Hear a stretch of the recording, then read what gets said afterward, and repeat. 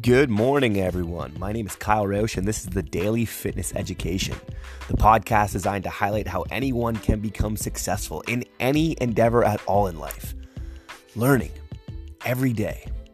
I'll discuss something that I've learned in the past, something I may have learned that day, or something that I'm about to learn.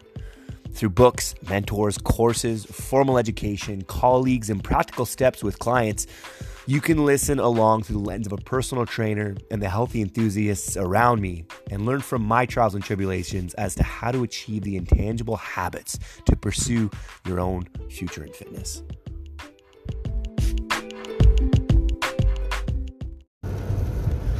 What's going on, everyone? Welcome back to the Daily Fitness Education. Had zero time to think about what today's podcast is going to be. But I did have a really awesome lunch with a mentor in a park today. So big shout out to Serena Sousa, remarkable trainer who coaches a lot of the personal trainers at Good Life. One of the largest Canadian personal training gyms in all of Canada, and I believe they're in the States. And shout out to Good Life for trying to help people move more. Now, there was this really interesting conversation, and you become a higher level trainer.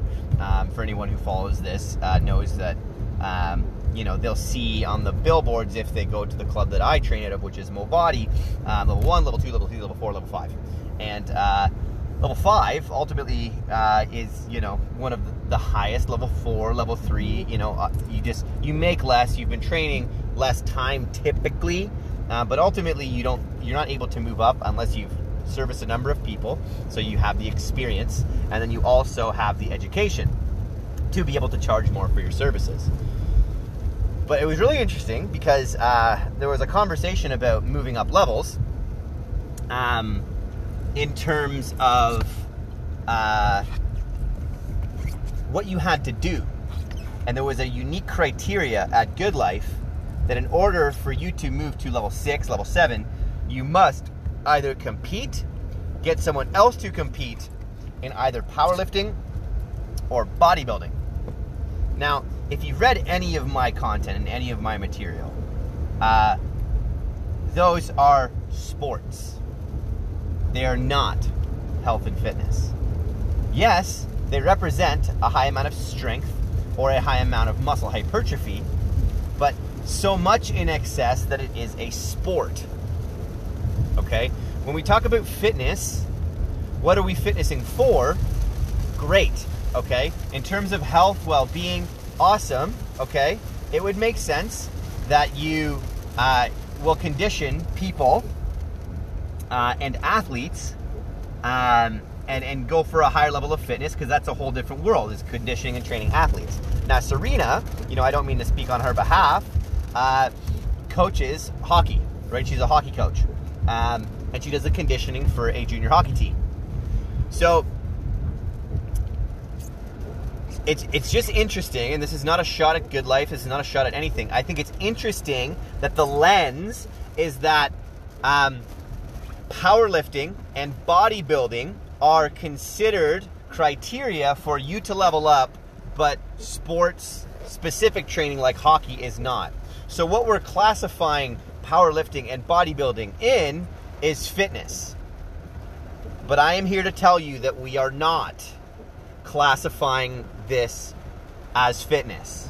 We are calling this sport. Why?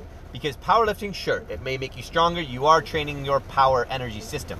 But the concept of conditioning powerlifting in order to compete becomes a sport.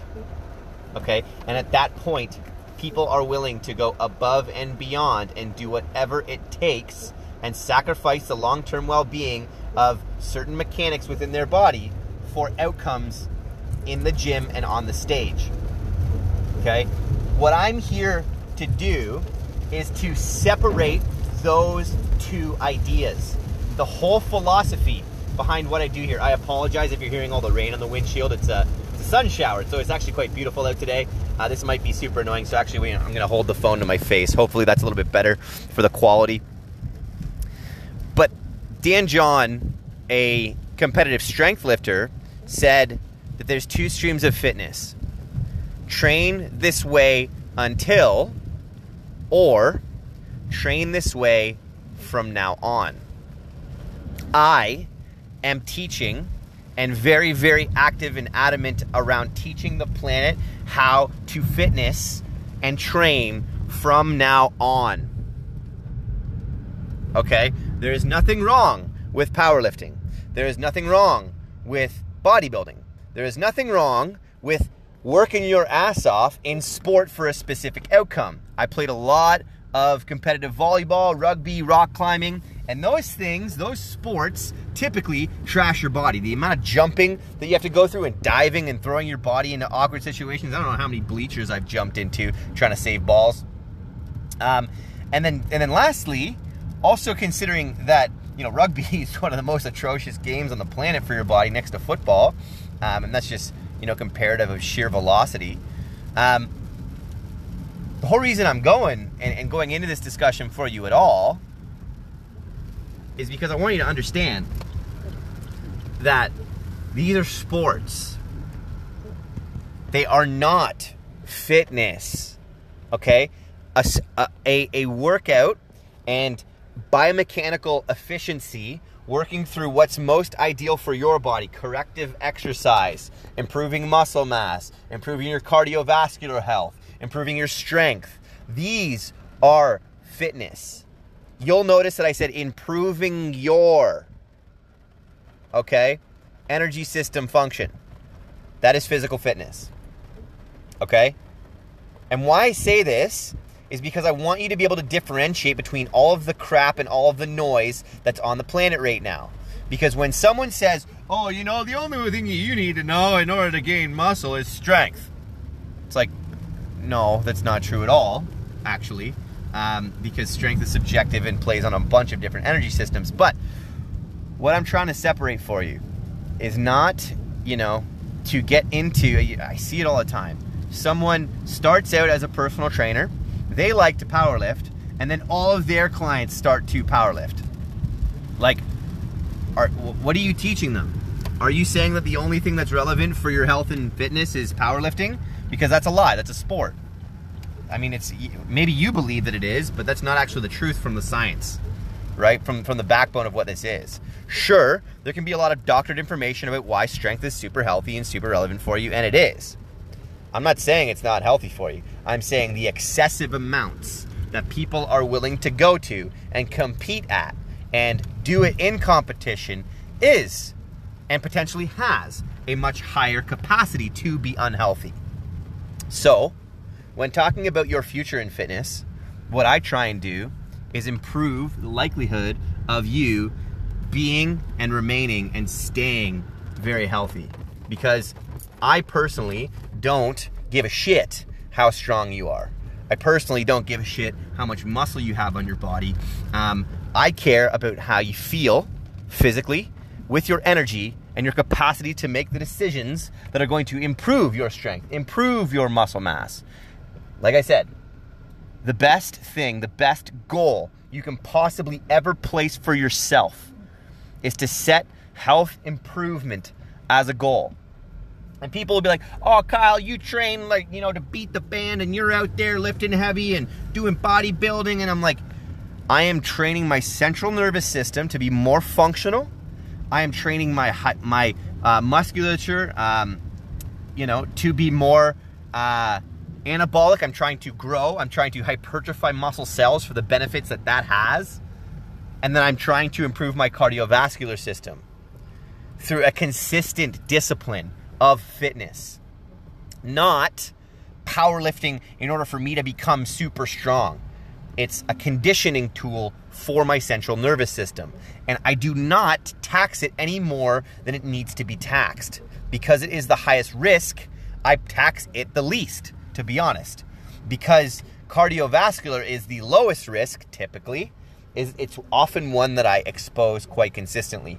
And I hypertrophy and train bodybuilding or do muscle building techniques most consistently because it is also likely to improve the quality of your life.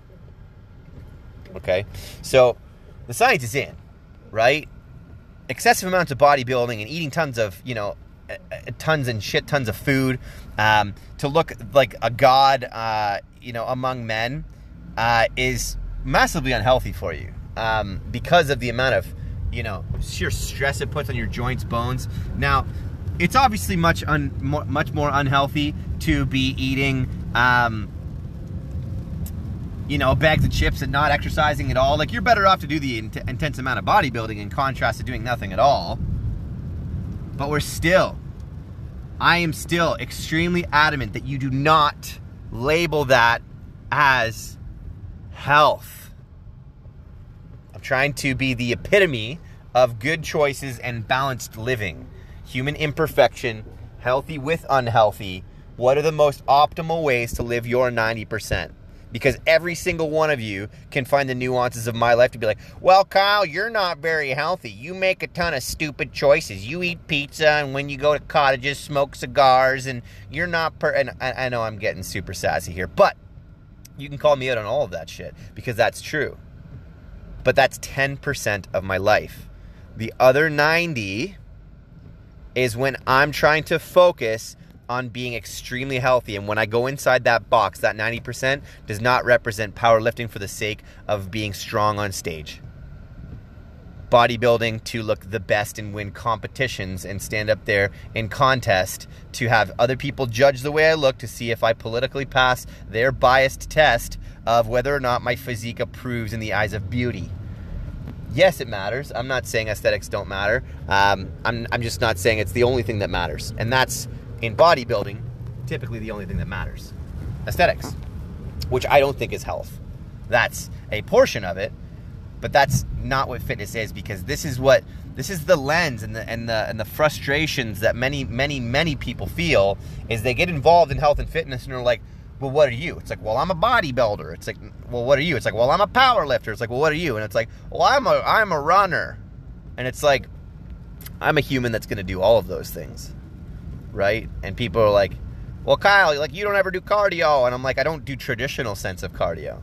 I weight train in a fashion that taxes my cardiovascular system consistently, because it's better to balance the body from the information that I've studied.